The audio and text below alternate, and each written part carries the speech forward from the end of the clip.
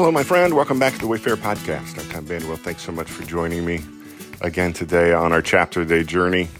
We're in Judges 15. It was verse 7 that resonated with me. It says, Samson said to them, "Since you've acted like this, I swear that I won't stop until I get my revenge on you."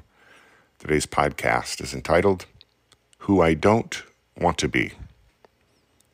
Along my life journey, I have known certain individuals who became antithetical life examples for me.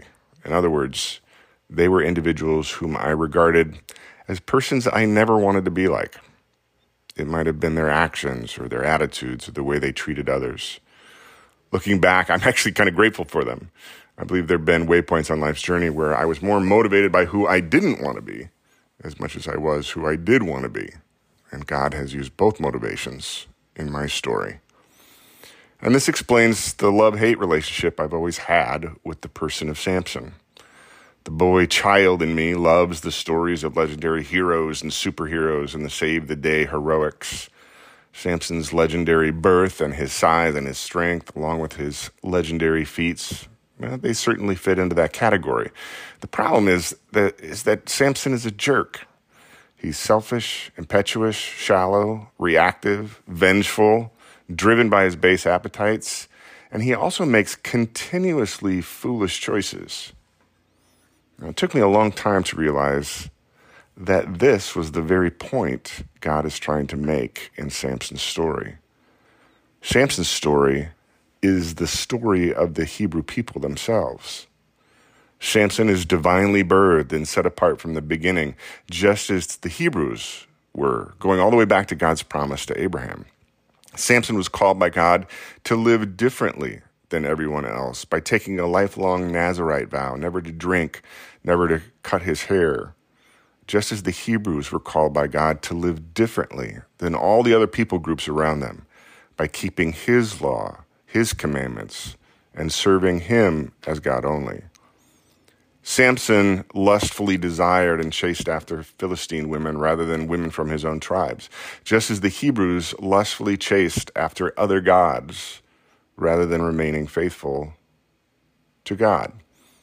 Samson's impetuousness and foolish choices perpetually led to violent, chaotic ends, just as the Hebrews' foolish alliances and relationships with other nations led to the same places.